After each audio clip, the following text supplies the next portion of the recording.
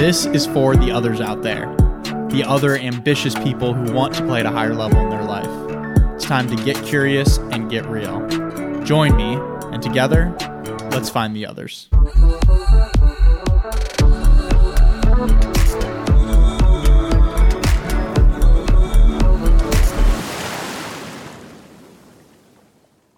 Hey everybody, welcome back to another episode of Find the Others podcast. I am your host, Joshua Church. Grateful to have you with us. New episodes are dropping every Wednesday and Sunday, so be sure to hit the subscribe button so that you can get the notification when a new episode comes out. And give me a follow on Instagram at Joshua Dean Church to catch different clips and highlights that I post. Also, if you're enjoying the podcast, you find something that might be valuable, please be sure to share it with a friend who also might be into it so that together we can continue to grow our tribe of others. Today, I'm excited to bring you a conversation I had with Duncan So. Duncan is an expert in workplace well-being and burnout recovery, delivering clinical burnout retreat experiences to help workplace leaders quickly recover from burnout and empower their careers. Having been a child of corporate burnout, it has led him professionally into the field of human flourishing for over a decade, working on systemic social change projects. He's a graduate from the University of Toronto in engineering. In private practice, he is a board-certified master practitioner of NLP, MER, and clinical hypnotherapy with the Association of Integrative Psychology. We talked all about this idea of burnout, how to navigate a quarter-life crisis, an identity crisis, and the steps that he's taking to approach this from a clinical standpoint and the results that he's seeing. It's really, really fascinating. Duncan is such an amazing mix of the clinical psychology side, but also the very in-tune spiritual side, and I love this mix. It was such an enjoyable conversation. Check out the Burnout Clinic website, www.theburnouttclinic.com, and connect with Duncan on LinkedIn. The link is in the show notes, or on IG at The Burnout Clinic. If you like this podcast, go check out episode number 41 with Wade Bruffy or number 103 with Stu Massengill. Without further ado, please enjoy this conversation with Duncan.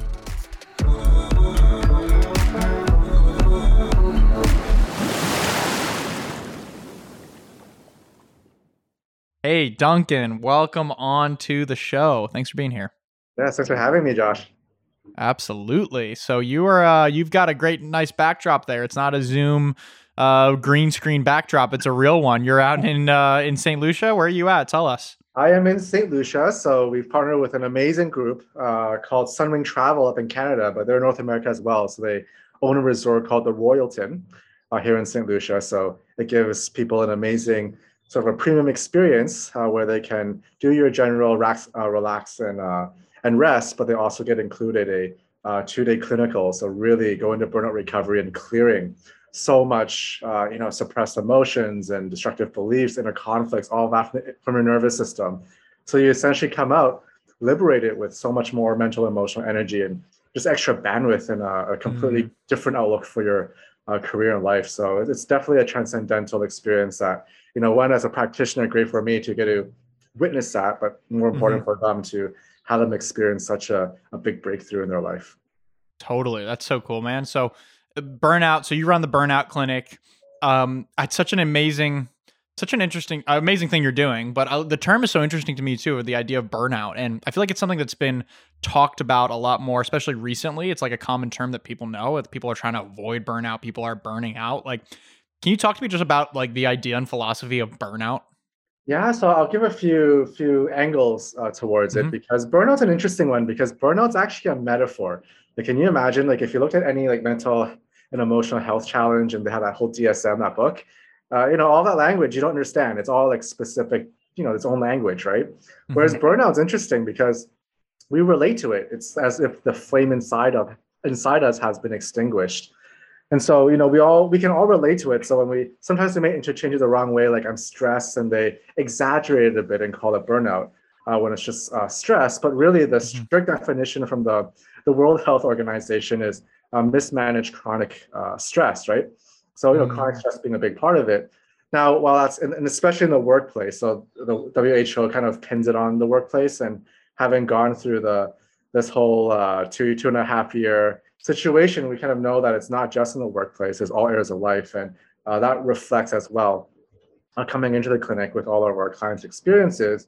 And so the clinic, we're a little bit different, we're a little looser, because we have to actually address the issue and take an evidence-based approach doing it. And so Right. how we define it is when you expend more energy than you can replenish as a habit. And so once you Mm. then audit that, you're able to look at the habits. Some could be simple things, some could be big things, and really begin to Like, for clear that. example, what are some of the simple things or big things of those habits? Yeah, so I'll go into behaviors, right? So behaviors, as an example, could be our social media, right? And Mm. so we're so dopamine entrained to our social media, and it's become an extension of not just who we are, but how we behave on the day to day. That instead of being in control and using our tools control us. And we kind of know when you have, things like AI and exponential tech and really smart computing. Forget like the new stuff, just the old stuff as a whole is really targeting how we behave. So we sort of we disempower ourselves. We lose our own agency towards our behaviors, and habitualizes, right? And so when it dings, when it rings, when it vibrates, instantly we, are neuro associated to instantly responding to our phones, Mm. and that becomes a poor habit. All the way to things like, really popular in our spaces, especially burnout, where on a cognitive level, sometimes the things you shouldn't do, like the phone, but you still do it anyway. And we call it compulsive behaviors. And sometimes it's driven from really deep rooted beliefs like, I'm not enough, or I'm not worthy.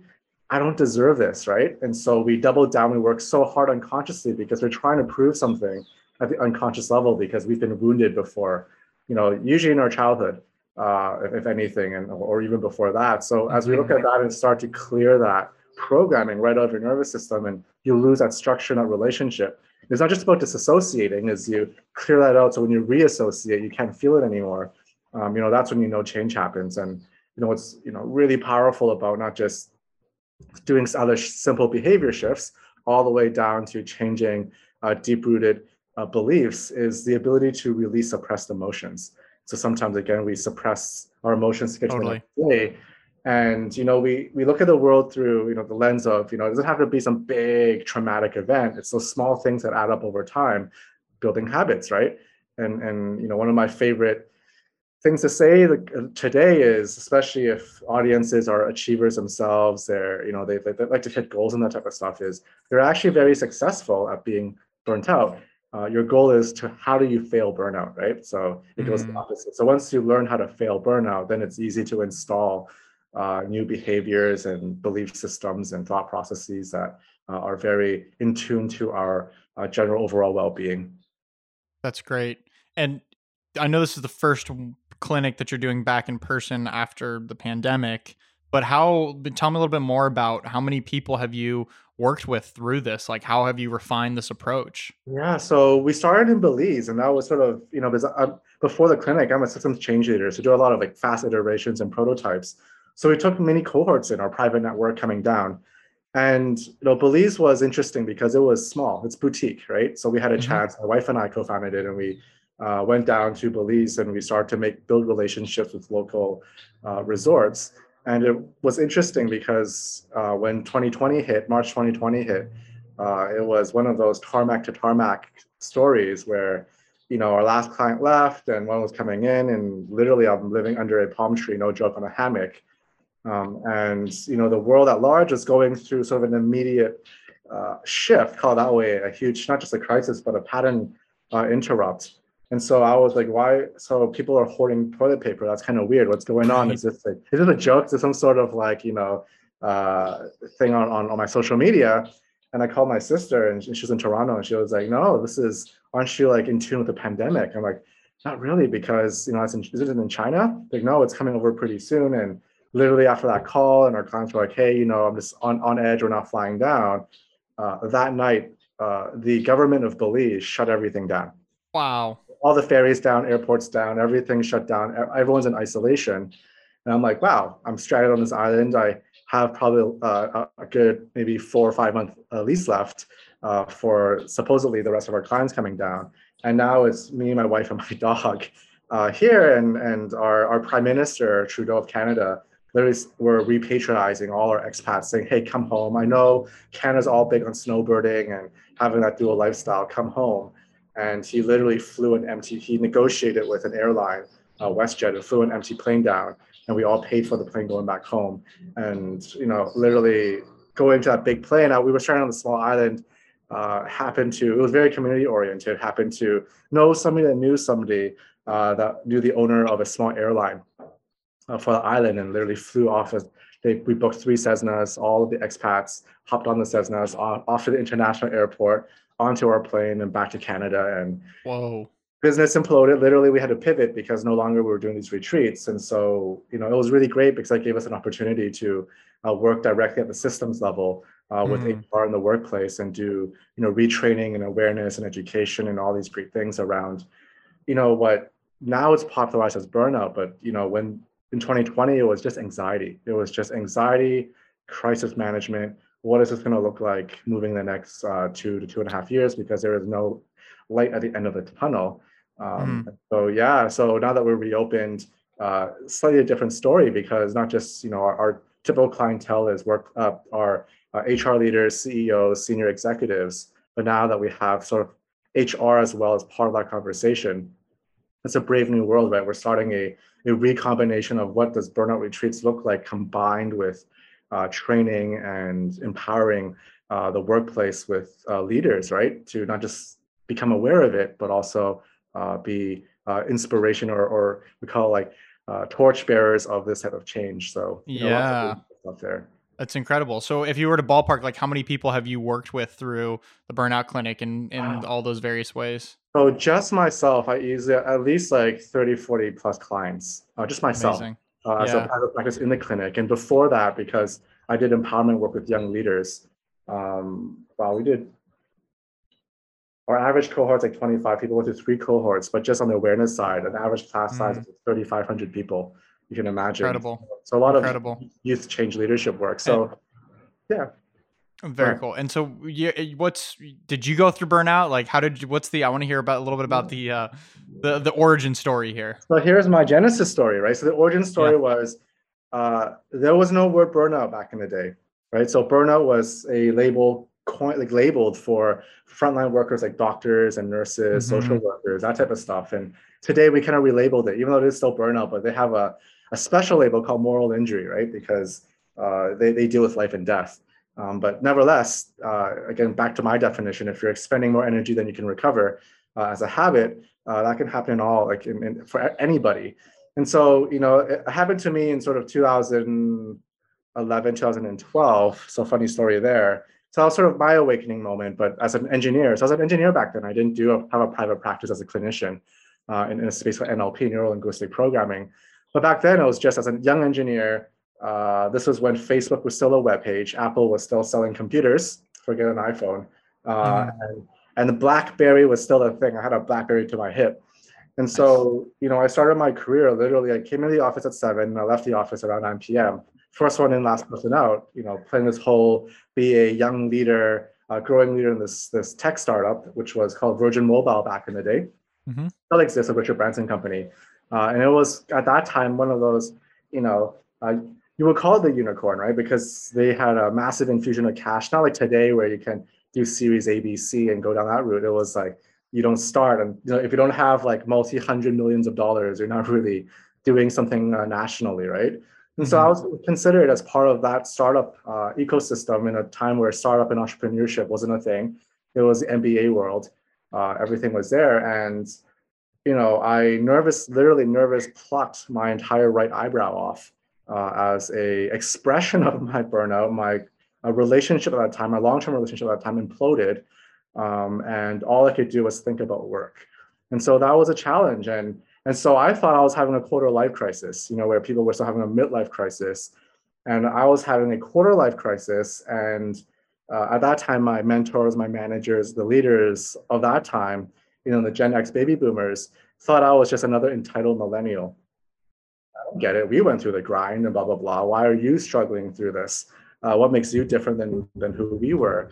And a lot of it was technology, right? Because that was the early days of the social dilemma where I was entrained to technology. And, as a young computer engineer, you can call it UX design patterns, that's what we call it today. But it was covertly, it was just, psychology used in very warped ways to get people to do things and entrain themselves. And that just did not connect well with me as an engineer. And so you can imagine, not just was I having this quarter life crisis, but I was having an identity crisis. Who am I? why am I doing this? I checked all the boxes, made the Asian parents proud, became an engineer, was a professional, making the six figures. What's going on? And here you are, having this life crisis. And I didn't want to eat, pray, love out of it, because back then what was popular was, eat, pray, love, Julia Roberts, grab a backpack and go on some sort of vocational vacation and maybe hike your way to the mountaintops of Machu Picchu, and hopefully God will come down on you and you'll get some massive clarity, some transformation. I'm like, I'm not doing that. The young engineer in me is like, I want to take a very step-by-step pragmatic approach to try to figure this out. And if I do, if I can, how can I lead others who may be going through these similar issues to go down that route? And I call that my purpose awakening. That was my period. And now we're going through this great resignation, which is the great purpose awakening. People are going through this en masse, which is crazy because, talk about timing and being a light bearer for this type of work. And so I went through that, and I know you're in San Diego, California, then connected to all the folks in Human Flourishing, the Esalen Institute, and all these great leaders, the Deepak Chopras of the world, that were really into this sort of integrative mind-body lifestyle, bringing in the spiritual practices, but from a scientific approach, demonstrating through evidence, how that leads to some, not just peak performance, but how that can really make you flourish as a human being. And so spent a decade there and started to work as a systems change leader for youth, to empower themselves in their communities and become social entrepreneurs, quote unquote, or impact leaders, and make a difference to the causes and communities important to them. So that was, a good experience, learning myself what human flourishing actually means. I love that, and I love the eat, pray, love your way out of it. I did a bit of the eat, pray, love, thinking that was gonna get me the answers. Right, I was just unfulfilled at the job that I was working out of college, and I didn't know what I wanted to do, but I knew that what I was doing wasn't it, and so I quit my job, my nice, stable, cushy income job, and bought a one-way ticket to Southeast Asia to backpack around for 8 months, and thinking I would find the answers. When I came back, the reality was that I just procrastinated. It was just a procrastination to some extent. I mean, look, I had amazing experiences I wouldn't trade for the world, and it got me to where I am. So I'm grateful for what I did. But it just delayed me actually dealing with asking myself and answering the tough questions. And then I also just burned through my savings. So it was kind of like, so I like that approach of, and that's a big reason I'm passionate about providing the work that I'm doing with people as well, is to help them. Like, you don't have to eat, pray, love your way out of it. I love using that as a verb. That's brilliant. So that definitely strikes me. So my question to you is, what were some of those things that you found that were helpful or useful to you, that allowed you to not have to eat, pray, love your way out of it? Yeah, wow. So I mean, you can imagine, as a young engineer, and I not as emotionally developed as I am today. Everything was very intellectual. When I first got introduced to energy and energy fields, we talk about how woo-woo that is, and what today you might call like quantum physics and all of the interesting phenomena, not just from a mathematical approach and a technological approach, but from a human approach of what that looks like. So, as I was going through that, that was unexplainable to me. I saw results and outcomes, but that was unexplainable to me. The ability to measure fields and do all those different things. And I was like, and as a young computer engineer, I would say in 10 years in it, my specialty was in social networks and distributed in networks. You can imagine, I'm like, wow, human beings are like cell phones. Like, the metaphors are clicking, right? Like, we're transceivers of frequency. We can not just send prayer and receive, right? Meditation. We can do some really amazing things. And it can, because your audience is comfortable with it, I'll share with that. So I got into all the energy healing stuff, right? So I'm like, what the heck is this? You can remember my stepfather is like, he was chief of gynecology at his hospital. My mother was a registered nurse. My dad's an architect. So we were all professionals. And I was like, I'm getting results doing this woo-woo stuff. And on my family side, it's medicine, right? It's like just standard medicine. And I'm like, I can't explain this. I can't even do any of it. Like, I can do this type of stuff, but I can't really grab other than it works, right? And so I went through, especially, and for those who are congruent with it, especially the teachers in the space who are congruent with it, are just teaching this, and I'm just absorbing like a sponge, being a student of life, and just, let's go through this. We healed my eyebrow, skin cleared out, on all of the relationships I had in terms of the baggage I had started to clear. And then one practice I fell in love with because it was the closest thing that mirrored, that still had, those outcomes. So we always, in our field, we call it different paths lead to the same sort of destination. What path do you want to choose? And so the path I chose was a path called neuro-linguistic programming. And your audience might be familiar with it because that is sort of the foundation of what Tony Robbins uses. But back in the day, pre-Tony Robbins, who really popularized it, it was designed for therapists, right? Tony was hiding behind the door to try to sneak in to learn this stuff. And they're all like MDs and psychologists and psychiatrists that were taking this stuff.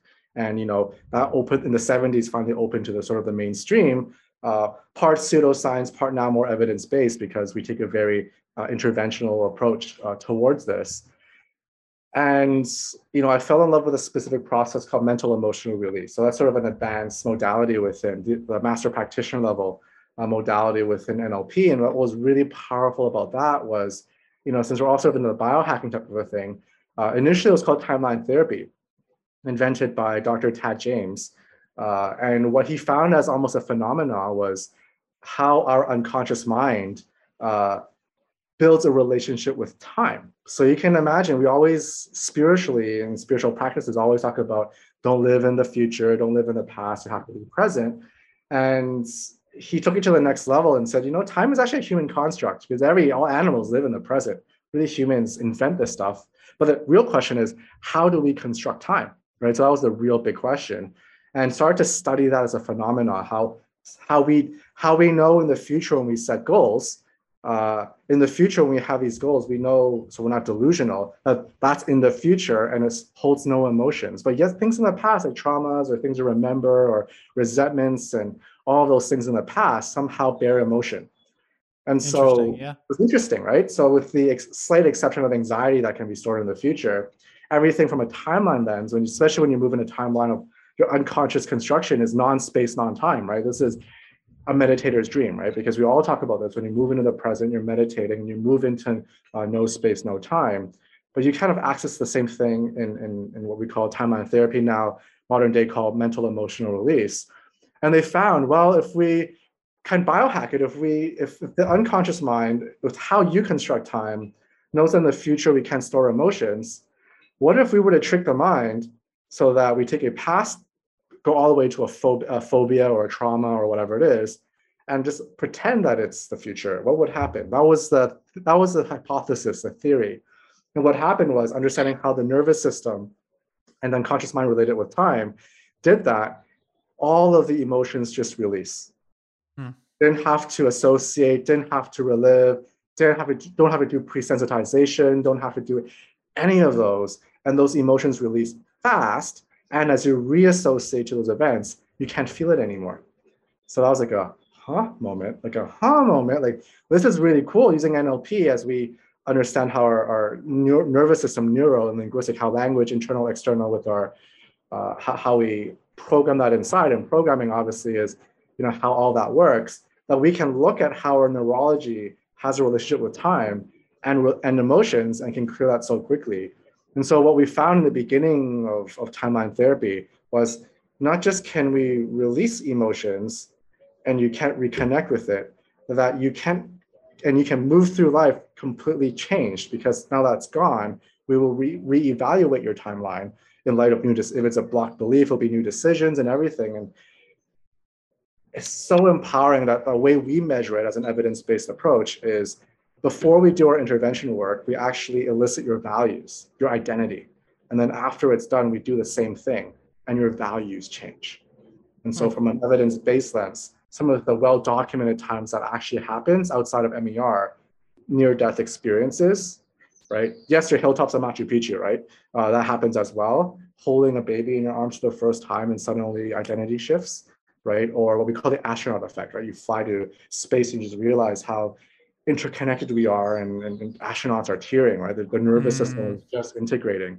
And so we can create those type of transformational or transcendental experiences with this level of work. And that's why, when it comes to burnout, one of the key takeaways for burnout is, yes, there's a metaphoric component to it, but at the same time, you're put to such an extreme, especially during these times with the pandemic, that isn't it time for that awakening? And isn't time to really wake up to who you are and, really, the whole spiritual aspect is be, do, and have, and not get stuck in this, what we call do have loop, right? Or have do loops that perpetuates essentially this hustle culture, this grind, the rat race, things that we've been dealing with since, the early stages of industrialization, right? So, it's an important time. Yeah, that's really fascinating around those moments that kind of where it's like the astronaut effect or holding a baby, right? Those moments that kind of leave you, like rock you with awe. Like those, that's the best way I can put it. Just like rocks you. And I love those moments, and I feel like I seek those moments naturally, and I love receiving those moments and bringing those moments into the present. So tell me a little bit more about like what's actually happening in those moments from a physiology standpoint. Like is it what's happening with our nervous system in those moments when we're feeling that like undescribable feeling or that feeling of awe or those perspective shifts or paradigm shifts or way of looking at the world changes? Yeah, so this is what we call, that's why this is in a space called integrative psychology, because we integrate. Because you can think the opposite is true. Usually when we struggle, there's not saying there's good and bad emotions, but the ones that we'll label bad, like the anger, the sadness, or the anxiety, or the hurt, or the guilt, or whatever, those are just indicators. I mean, as human beings, we have a full spectrum of emotions. The only challenge is not that those emotions bring a little pain. That's fine. Pain can help you grow. Is when it becomes chronic and we move from pain into suffering. So that's all the spiritual teachers always talk about. Pain is not a bad thing, but that's that insanity, that's that struggle, that chronic struggle that you go through every day. Why do you choose that? And from an empowerment lens, it's powerful because what NLP does as a practice is it moves you back to cause. So it says now, not just do we have the techniques for it, but we get you back so that you're in control. It's not some leadership bumper sticker that says take responsibility. Is what does take responsibility really mean? So the principle of the law of cause and effect, right? When you move to cause to say, okay, everything that happens in my life, I either create it or have an influence towards it. Now, I can't change my outside circumstances, but what I can do is change my inside circumstances, and then the mirror out of it will begin to change. And so to walk you from more of a physiological perspective, when we go through, as an example, like MER, is one we elicit, we have to go, before we even run it, is how does each person describe or construct their timeline? And we can do it live right now, right? So if you were to close your eyes and point to tomorrow's breakfast, where would you point to, right? And then if you were to point to a memory of what was yesterday's lunch, where would you point to, right? And so there'll be 2 points in space. And if you connect those 2 points, it infers a line. That's your timeline. And so everyone is different, right? So my last client, we had one client that did a V.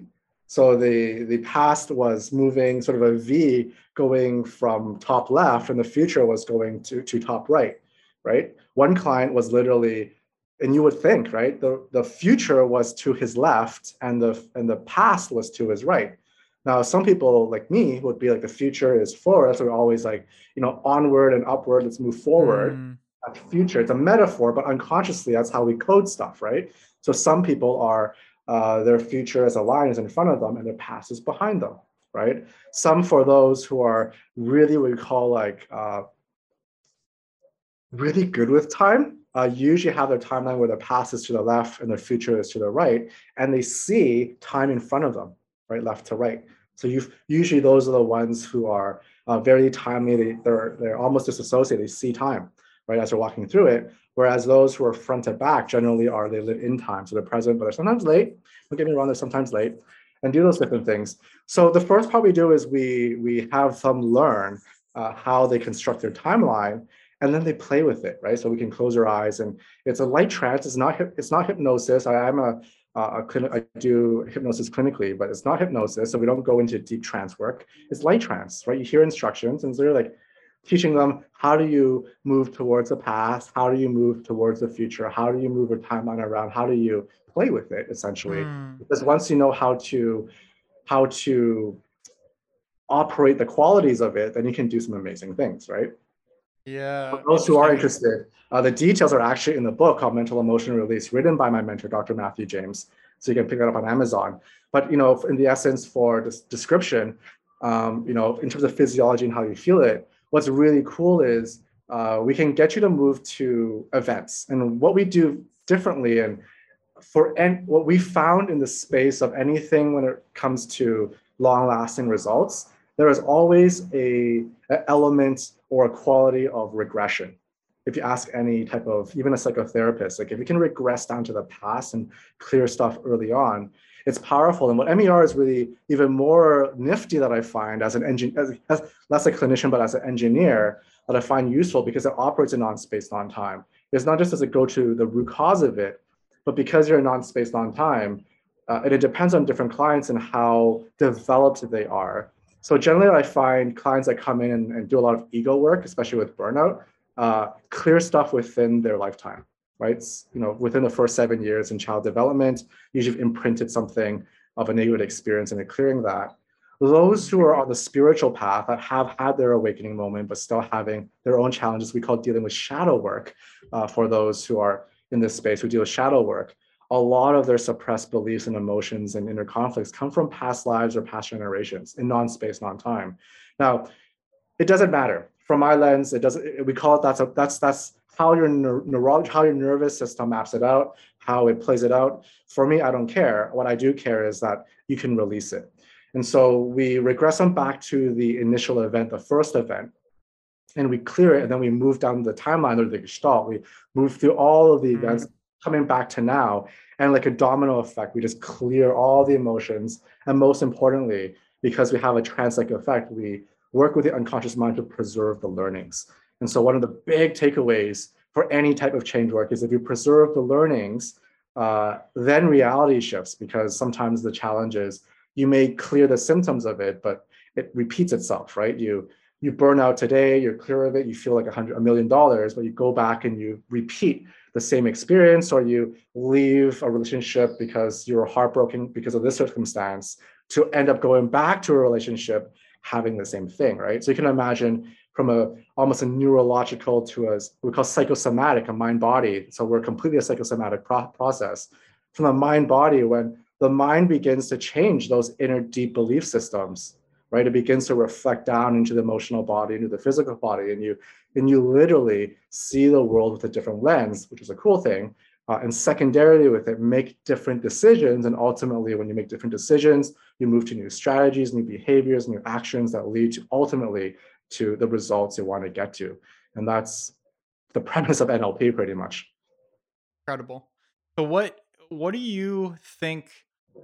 I know there's a lot of different retreats, there's a lot of events, and I've experienced this as well from being participant in different retreats. And some of these retreat experiences, or I know you guys you have clinic in the word because you really are measuring what you're doing, but what's happening when people will go to Tony Robbins event or any event of that matter, or retreat, and they're all like super high and hyped up, and in the moment they're all committed to the change, and then they go back home and nothing changes. Like, what's happening there, and how do you approach that?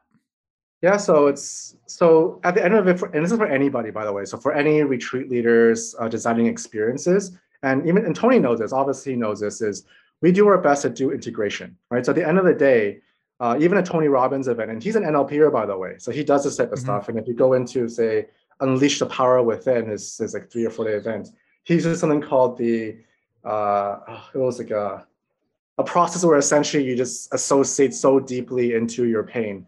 It was back to that story of, remember that past, present, future story, what's it called? The one with Scrooge. But he has a process he calls that way. He has you associate and blow that experience so high that your nervous system just explodes. And that's an NLP technique, by the way. Because of the Dickens process. So, you can imagine you're trying to take these type of interventions and you're trying to interlay them into an experience, and it's tough, right? And so Tony, for example, his goal isn't to get you into that deep level of change. And that's why what makes us different is when we do these burnout retreats, it's really just 2 days of intervention hidden within a 7-day, or when we say retreat, a 7-day vacation at a premium resort, just because there is a mental health stigma in the workplace when it comes to dealing with burnout. So we shadow it a bit, we reframe it a bit and call it a supercharged vacation or burnout retreat, so it's justified. But the only difference is because we do one-on-one interventions, it's not a group thing. It's not we go do some yoga classes and do some detoxes or whatever, which those are useful as well. We target specifically the nervous system to clear that out. So that's what makes us different. But generally, the umbrella of retreats is just how do you get away from yourself? How do you think differently, right? Even talk therapy is all reframes, right? How do you, coaching as well, how do you think differently? And can we create an immersive environment that allows for that, right? I even love, and both of us share a common thread, I love the Wim Hof retreats where you do that. And that specific intervention is with breathing and cold therapy, right? And then applying it to breaking your mindset because you're doing some amazing things like hiking in your shorts or whatever. That is similar to like walking on hot coal or whatever it is, because those are all allowing your mental side of things with an experience to integrate, right? So you have an aha moment. So when you go home, right, it's not just you've done it once, but then you've experienced it and you know I can do it again, right? Now, where retreats sometimes aren't as effective is when you don't have that integration. So they boost you up, they get you all excited, you're dancing, you're screaming, the music is up there, and of course you're feeling $1 million because that's essentially dopamine. That's just like pumping you up, right? Now it just really depends on the retreat. What do they do during that time when you're pumped out and your mind is open to share maybe different beliefs, different practices, different tools. And the challenges for most of these type of experiences is when they get home, it's not that they're a different person or not a different person per se, is you don't take the action, right? And so in NLP, we call this the 4 requisites. So what in NLP, what we do is we model success, right, in different areas. So whether it's we model how to be burnt out or we model how to be well, or like Wim Hof, if we took an NLP approach to Wim Hof, would be like, how do we model specifically your breathing, your thinking, your internal processes during this time so that you can mirror and install that practice and replicate it, right? That's just called modeling. It's not just an NLP thing, but it's just in general what we do as human beings, we model, right? And so if you were to model sort of, people who aren't successful, go to these 4 requisite changes. One, you need release work, because if you don't release your baggage in your nervous system, then what you do is at the deepest unconscious layers, it will always come back up because they're habits, right? You spend so long in training it. Who do you think you can go to essentially a party if it's like one of those type of events and that all of your habits disappear overnight? Like, it's not that type of miracle work, right? Right. You really need to have practices, including like breathing practices, that have a component of release in there. So step 1 is there has to be a component of release work in there for it to be successful. The second step is what we call now setting outcomes, right? So this is the part where now you think differently, right? So if you don't do release work and we're just teaching you all this intellectual knowledge and having testimonials and stories and, I started off from nothing and I went to this, or I started off in pain and I went to this thing, and you can share those stories.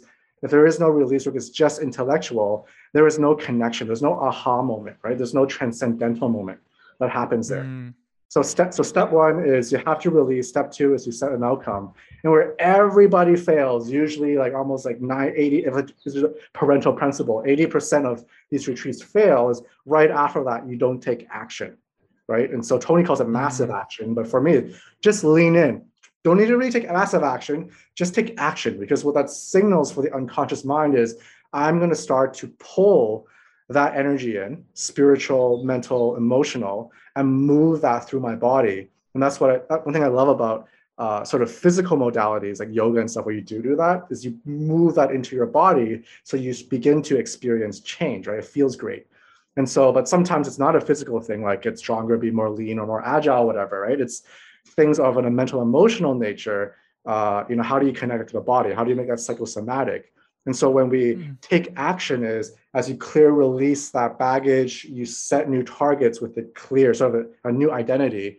How do you take action towards your goals, right? This is now metaphysical becoming a lot more physical, right? Because goals is still metaphysical. It's still something that you plant into your future. What we say is goal setting is a conscious process, but goal getting is an unconscious one, right?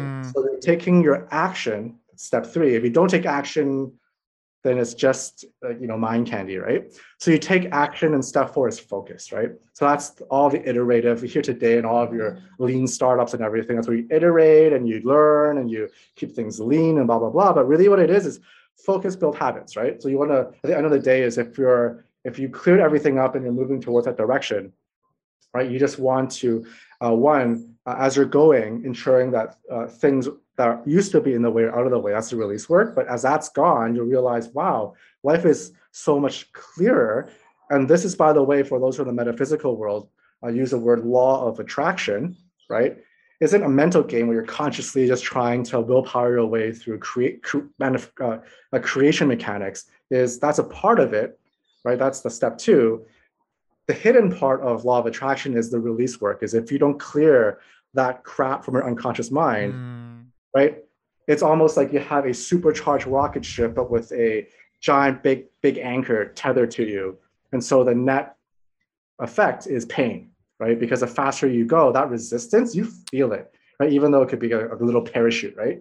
Going at it. So when you cut that, boom, you slingshot, essentially, if that's the metaphor we want to use. So you take action, you focus, and that's where it gets fun, because then you can start teaching things like flow states and peak performance states and moving into joy and passion and aligning with your values and doing all of those things in any area of your life, right? Whether it's your health, your relationships, your career, getting yourself back out of debt or whatever it is, and making money or whatever it is, or breaking a 7-figure ceiling or whatever those things are. When you have that clarity, bam, you're just really having a clear path that for those who go through this experience, what Carl Jung would say is it feels like synchronicity, right? It feels like I just thought it, but yet the universe conspires with me and we just flow into it, right? We move downstream into it, right? And that's specifically when at the unconscious level, you've cleared that baggage. And so it's not some metaphysical law, but there's a law of cause and effect. Tons of laws out there, right? Universal concepts. But from a more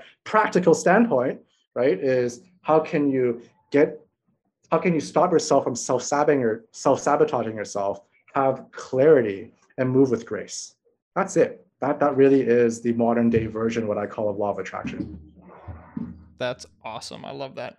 And just so I understand you correctly, what I'm hearing is kind of this 3-step approach, which I think is brilliant. It's about clearing and releasing the baggage, then setting outcomes or new goals or identities when you are clear from that place, and then building the action, the focus, taking action, and building focused action plan to build the habits to sustain that. Step four is focus. Step four is focus. Step four. So step 3 is action, and step 4 is focus. Action, and step 4 is focus.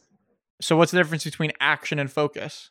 Action is that decision, that impulsive, in that moment, you go, right? So that's sort of where, it's like the whole analogy of like work smarter versus work harder. So the focus is a work harder piece of it, but it shouldn't be hard. It's just focus, right? It is what it is. We don't have to label it. And taking action is a working smarter because you have to go, right? You just have to go. The whole Yoda, there is do and do not. There's no in between. That's right. So amazing. There's no try there. It's just go, right? Or don't go. That's it. Love it. Question for you. So the definition of burnout that you use is expending more energy than you can recover, right? Habitually. And I think it's interesting because what recovering energy looks like to people is different. And it's like, you might think, oh, I need to recover my energy. I need to like rest more. I need to like sit on the couch and chill out. But I found that can actually really lead to even more burnout or stagnation when you're not stimulated. So like, how do you see those different things? How do you reconcile that? Or how do you talk about recovering energy? So the first skill you learn, by the way, that we teach, and we have something coming up called the Burnout Recovery Challenge. That's literally day 1. And so we do an energy audit protocol because it's all habits, right? So, because we're creatures of habit, believe it or not, even if we use the 80-20 rule, 80% of our life is habitual. If you want to be the one, I'm very novel and stuff, and I don't like the stability. I'm always that loose cannon. Trust me, most of it's habits. The way you don't brush your teeth differently every day, right? You still put on your sleeve or your pants in the same way every day, right? If you're changing, if you have that much micro control every day, you'll be overwhelmed, right? And so we're creatures of habit, right? And so what we audit is you can go through all the events on a day-to-day, week to week, month to month, year to year, quarter to quarter, year to year, And you're just going through it. You can imagine almost a spreadsheet. There's like headings, right, in a column. You're going through all the events through your time. And then you have a label of what that event is: brushing my teeth, right, or whatever it is, making breakfast, getting the kids ready, going to work, commuting, whatever, first meetings, blah, blah, blah, right? And so what's really important to measure, right, goes back to the old management adage of you can't manage what you can't measure, right? It's all about auditing. So if we're going to auditing, we might as well use measurement science, right? Is then you're going to ask yourself the question is, I'll go like -5 to +5, right? -5 being the most draining, +5 being the most enriching, and 0 being net neutral. You can pick your own numbers. So I'm just, it's just whatever, right? Just for this subjective index. And then what happens is you'll start to see what habits are actually net neutral, energy enriching, or energy draining, right? So that's why sometimes you might say, oh, you think just sitting binge watching Netflix is relaxing, but you finish that binge watch and you're so dopamine high and you're like, I feel tired from this. Or you might come back from vacation today, I need a vacation from vacation. So you're not at a +5. And you're probably, as you're saying that, you're not even at net 0, you're probably like a -1, -2, right? And so the first thing you want to do is audit to see where are you on your own, subjectively, your own energy scale. And then you want to know what's the predominant emotion, right? Is there a familiar emotional home there? When that happens, are you always angry? Are you always sad? Are you always hurt? Are you always guilt? Or it triggers because of guilt or blah, blah, blah. And lastly is people, right? So is there anyone involved as a person, right? Is a relationship in that? And so as you audit it, it's great because now you can start, and it's great, especially for like what I call overgeneralized things like burnout. Some people, especially if you're what we call like a little too fragile sometimes, you don't have that resilience, and you imagine a bit and like, oh my God, I'm burning out. Like, hang on. Please don't use those words. Let's actually be objective about it. And what we find out is some people quit too soon, especially their jobs. I'm burnt out, peace out, right? Or I'm burnt out, I can't be a successful entrepreneur anymore, right? Is hang on. There's probably only 3 or 4 or 5 things, small things that if we change can make the biggest difference in your life, right? And so that's the number one skill set from a more of a your self-diagnostic is you have to learn how to build a relationship with how you use energy. That's it. I love that. And you can't change what you can't see. So exactly right. That's awesome. So the last question I have for you, because time's flying over here, which is great, as we wrap up, is if someone's listening to this and they feel like they're burning out, or they're feeling they're suffering from burnout, or they're feeling like they don't feel that energy level that they really want to have, what's the first step?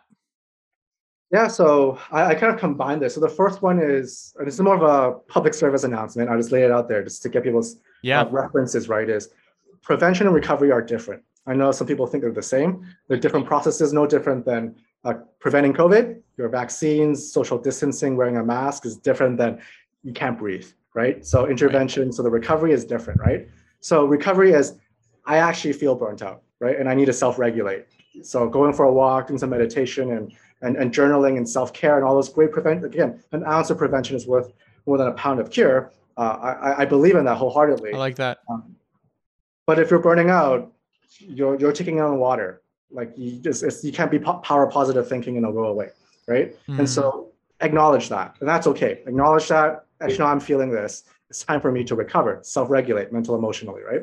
And physically as well. But burnout is usually in the mental, emotional realm. When it gets physical, that's pretty late. That's almost like mid-late stage, right? When all that happens. And so when you feel that and you're not beyond that point of no return, so again, burnout's an interesting one because I call it eats willpower for breakfast.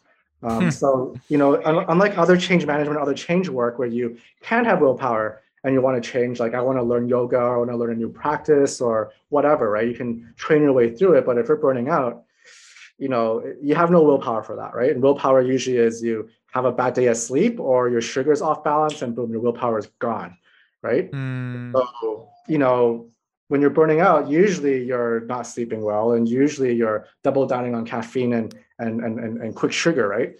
Just to get you to the next hour, forget the next day, right?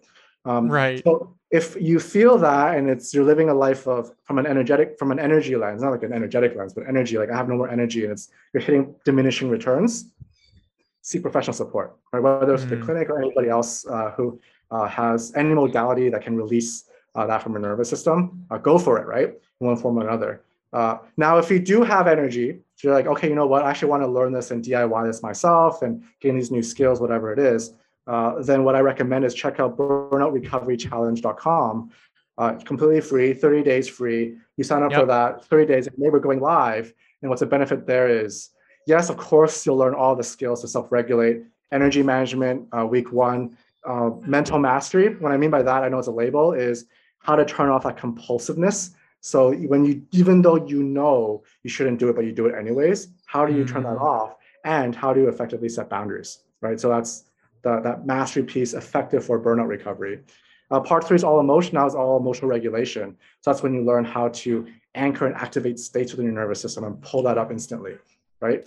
And so super useful there. And then part four is we move into mind-body connection. And Josh, like we resonate here is because that's when we bring in things like breath and stuff like that. Right. Because that now brings a psychosomatic piece together.